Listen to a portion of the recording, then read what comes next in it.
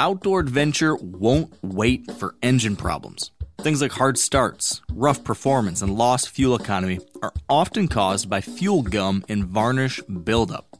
Seafoam can help your engine run better and last longer. You simply pour a can into your gas tank.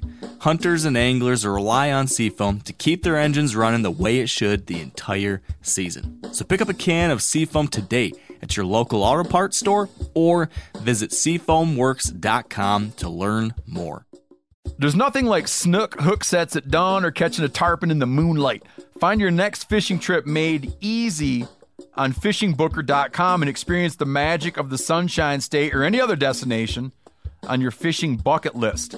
Book a blue water adventure in search of sailfish or go snapper fishing with the kids. With over 6,000 captains and trips to choose from, planning your next one just got a whole lot easier.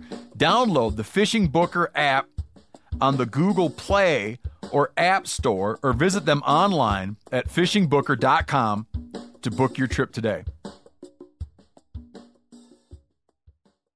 Welcome to the Wired to Hunt Foundation's podcast, your guide to the fundamentals of better deer hunting. And now, your host, Tony Peterson. Today's episode of Foundations, which is brought to you by First Light, is all about scrapes and how to hunt them correctly.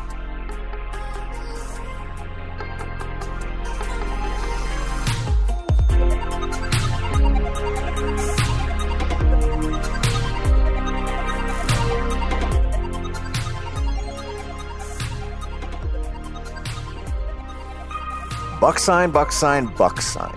The questions roll in by the week, and most of them center on scouting and how to use buck sign.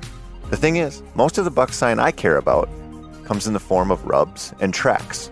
Scrapes don't really get me going a whole lot, at least until a certain time of year, which is right freaking now. If you want to kill a buck on a scrape, mid-October is your window, as long as you know which scrapes to hunt and when, which is where we are going with this whole episode.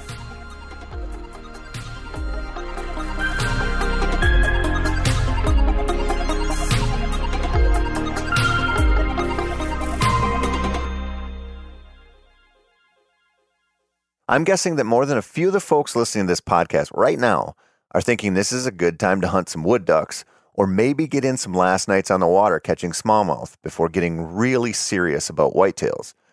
Here's the thing, at least from my experience, mid-October is underrated. I'm not going to pretend it's as exciting as the rut, because it's not. But it's not a lost cause either, and it's an opportunity for public land hunters, as well as anyone who shares the woods with other hunters, to have a last week or two kind of to themselves before the rut hunting army marches into the hardwoods with their brand new grunt tubes and bottles of dough pea ready to post up on every pinch point and funnel in the forest while taking sunrise selfies for Instagram and filming themselves dipping donuts into their coffee for TikTok. If you want to get out before that onslaught, do it. But do it in a way that takes advantage of last week's staging area advice and something else, scrapes. This is purely anecdotal on my part, but let me tell you a few things I really believe about hunting scrapes. The first is that when I started bow hunting, I didn't know anything about scrapes, other than bucks made them, and I wanted to sit over them because I knew bucks made them.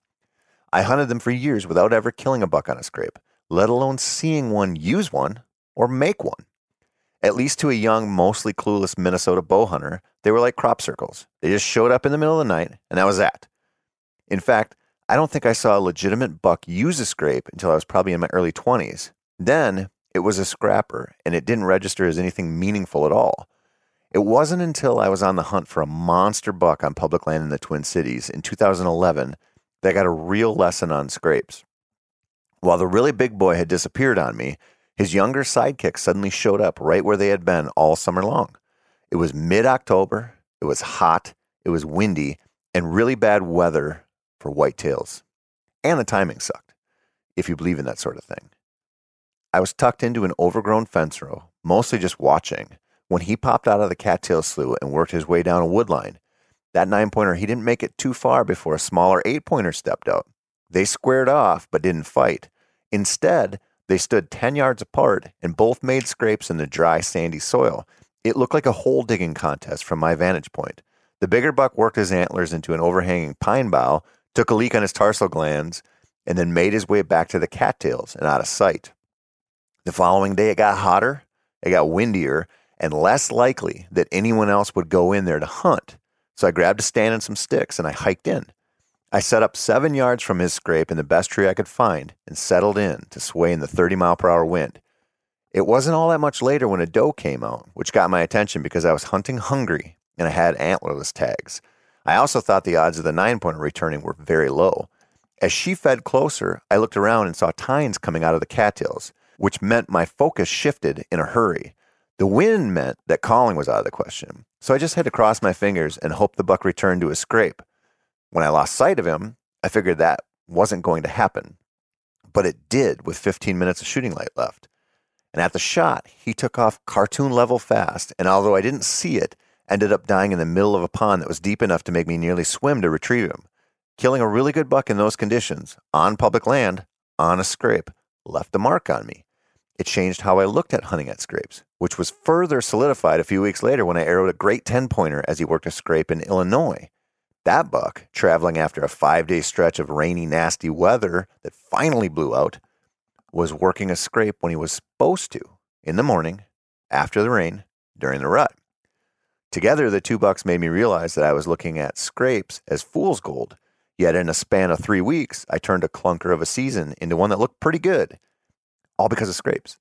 Since then, I've spent a lot of time thinking about and hunting scrapes, and I really believe this is the time when most whitetail communication happens with them. But not all scrapes are created equal. Just like the field edge rub, a scrape on the edge of the soybean field is probably not your best friend. It was probably made at night, probably gets visited at night, and probably doesn't do you much good as a hunter. Now, if you're in a secluded spot with low hunting pressure, this might be worth setting up over. It could really concentrate any movement you're likely to see during shooting hours, and since you're already hunting over food, you might as well get in a downwind position to shoot the scrape just in case.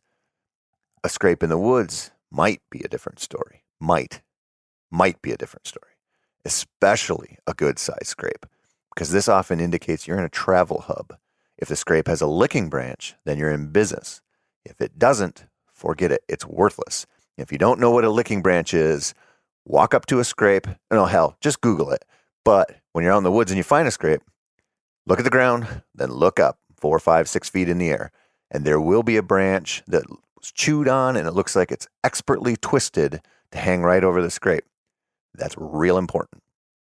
Now, a dished out scrape in this scenario is one that is worth thinking about.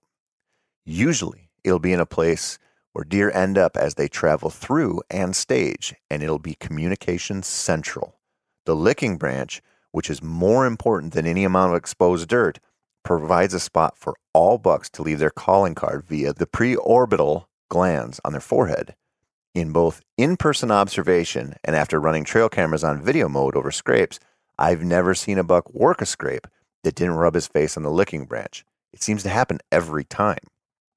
Actually pawing out the dirt and peeing down their hocks to carry the scent away from their tarsal glands, that's another story. Sometimes they do this, sometimes they don't. You might ask why, which is a good question, and I don't know the answer. I also don't know why you occasionally see a buck walking through the woods making what looks like random scrapes along the route, every 20, 30 yards. Maybe it's just a natural inclination that allows him to saturate the area with his scent, but it's a different behavior than visiting a community scrape and adding to the matrix of scent deposited there by visiting bucks and does. And that's right, the ladies use scrapes sometimes too, but it seems like they are almost always interested in the licking branch and not the piss-soaked dirt. Whitetails live by their noses, and scrapes sure seem to be a way for them to check in with daily updates, sort of like the deer version of social media, without all the ads or selfies or humble brags or other bullshit. The key takeaway here is that deer do visit scrapes, at night and sometimes in the day, and if you find one that is ripe, you might kill a buck on it. But how do you know? You know by location and through trail cameras.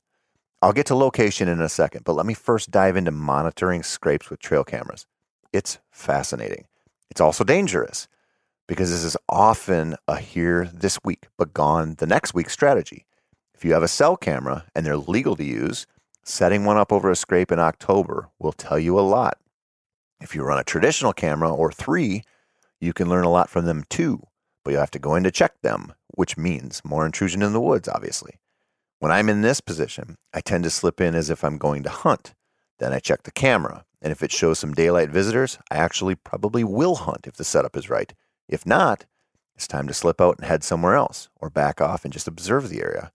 Now, as far as good scrape locations go, they have to be where the deer want to walk, first and foremost.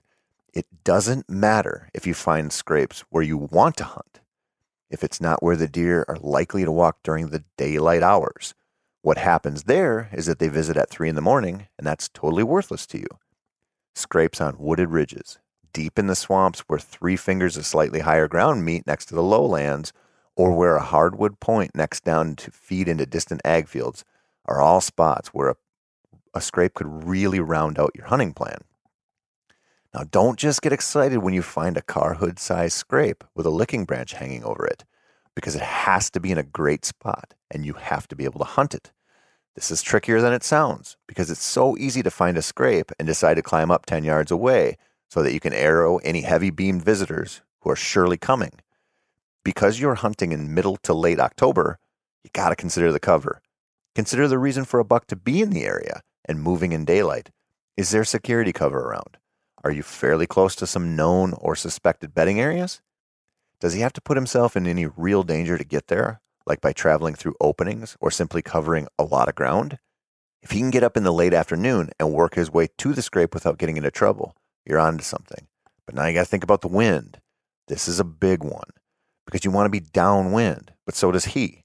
Most bucks I've seen approach a scrape to work it, and they just come in from downwind. It's just how it happens. This is where a lot of hunters get into trouble, because they think they have to be within easy shooting distance of the actual scrape. If you can get that and place some type of terrain feature like a steep drop-off or a lake that simply won't allow a buck to get downwind of you, then by all means hunt that sucker that way. But if you can't, which is really common in flatter areas like you'll find in many plain states, or when you're dealing with big woods bucks in a pile of different regions, you might want to back up. This is a hard thing to do. But instead of planning to shoot the scrape, I sometimes set up 40 or 50 yards downwind. This might sound like I know that bucks will always approach from 25 yards downwind, and therefore I've played chess to their checkers. That's not the case. What I'm doing is just playing it safe. And I know that the bucks that visit scrapes are often in a staging mood. They often mill around and are highly callable when they're in a comfortable spot. If a buck walks right into a scrape and doesn't give me a shot, it might be a matter of a couple of soft grunts or bleats to get him into range. Or I might just see something to work with for the following day's hunt. What I don't want to do is blow him out of there by crowding right into the scrape if I can't get away with it. Sometimes this cautious approach absolutely burns me, because they do just march right in and work it without thinking too hard about wind direction. That seems to be mostly a young buck move, however, and not as common with older deer, so I just play the odds, and you probably should too. You should also pay close attention to the weather when you're building a scrape hunting plan. Now, this didn't come from me. It's been in the deer hunting zeitgeist for a long, long time, but it's worth repeating. It seems that bucks are interested in freshening up scrapes after a rain. That Illinois buck I mentioned earlier, he was absolutely on that program when I arrowed him. I've seen other bucks do this as well, and since they live off their noses and olfactory communication is huge in the whitetails world, it just kind of seems to make sense. It might also be BS, but that's okay. Deer move when it rains, and they move when fronts blow through. Now, even if they don't think, holy cow, that rainstorm last night probably removed all my sweet glandular calling cards I left for the ladies, or the thinly veiled threats of violence for my rivals, they're out there moving around when the rain is falling, and after the rain has quit. You should hunt those conditions, whether you're on private land, public land, clued into giant community scrapes, or couldn't reliably tell a scrape from a spot where a fox squirrel dug up a walnut. Now, I have to say this as a disclaimer. Scrapes aren't the answer to all of our deer hunting problems. Even if you time it right, hunt when the conditions are favorable and identify a perfect scrape in the perfect spot. Scrapes are primarily used at night. They're far from sure things when you're stuck hunting between first and last light. They can be the ticket, but more importantly, usually just show you where lots of deer travel throughout the day and night. Now, even if you're in a low-density situation, like on a big woods up north type of hunt, the right scrape can clue you into a spot where deer like to be at some point in the week. This is good news and can allow you to either focus on the spot or use it as a starting point to backtrack from, kind of like when you find a monster buck bed tucked into a small island in the swamp. Clues, they're important. Now, maybe you won't arrow a buck on a community scrape, but given its location, it will give you an idea of direction of travel, and that will lead you to a softer edge deeper in the woods, or a benchy hillside where he sleeps away the midday hours. Or maybe just finding one scrape that checks a bunch of boxes will get you into the woods when the rest of your hunting competition is home watching football and thinking that there is no real reason to hunt when it will be on fire in a couple weeks. That might be the best reason of all to get out into the woods and set up well downwind of a scrape. So go do that. Just kill one before the rut-based hunter parade shows up and changes everything. Or you'll just get clued into the buck concentration, like I said. This is something just worth repeating and always paying attention to, whether you hunt private ground or public. A place with a well-used scrape, like I said, is usually where deer concentrate and where the odds are high that multiple deer will travel through there. Otherwise, what's the point of them trying to communicate with one another? This means that instead of thinking of just sitting over that scrape as a strategy, that pawed up dirt with a well-used licking branch might just be giving you a peek into deer behavior. In the moment, the bucks that got blown out of the swamp on duck opener, they might relocate to a deep woods basin where they'll establish scrapes right now. Fresh, well-used scrapes indicate you're probably in a good area, but that might require a little fine-tuning. This is why I always bring in the prospect of observation stands. You've heard me preach this over and over again. If you find a scrape that checks all the boxes, but you sit over and it doesn't produce, what does that mean? Or if you find an area where there are several scrapes and a point of woods that leads out eventually to a picked cornfield, what does that mean? It means you know something about deer concentrations right now, and likely deer travel routes. That's not nothing, even if it might be disappointing to think that you could just find the right scrape, sit over it, and fill your tag. The whitetail woods are too fickle for that to be a totally consistent season-to-season strategy, especially if you hunt public land. But it can happen. And if it doesn't, you'll probably learn quite a bit about how to use the knowledge of scrapes to keep the hunting fire burning and the action going. That's a sweet consolation prize. Now, next week, I'll start to dive into the very first stages of the pre-rut, where this scrape strategy might hold out or it might die. It's okay either way, because you're going to get a lot more options when it comes to killing a buck, simply due to the dates on the old calendar. That's it for this week, my friends. As always, thank you so much for listening. I'm Tony Peterson, and this has been the Wired to Hunt Foundation's podcast. Please head on over to our Wired to Hunt YouTube channel to check out our weekly how-to videos and take a look at themeateater.com/wired to browse through our huge selection of deer hunting articles.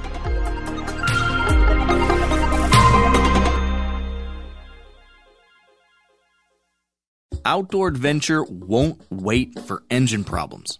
Things like hard starts, rough performance, and lost fuel economy are often caused by fuel gum and varnish buildup. Seafoam can help your engine run better and last longer. You simply pour a can into your gas tank.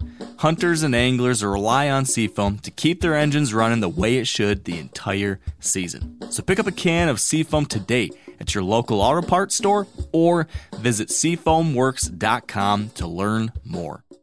I'm sure a lot of you guys remember the old ceremonial hunting tradition of eating the heart out of the first animal you kill. Meat from those organs are among the most nutrient-rich foods on the planet. You can get those same benefits your ancestors craved via convenient daily capsules from Heart and Soil. Find out more at heartandsoil.co. And remember, use code MeatEater for 10% off your purchase.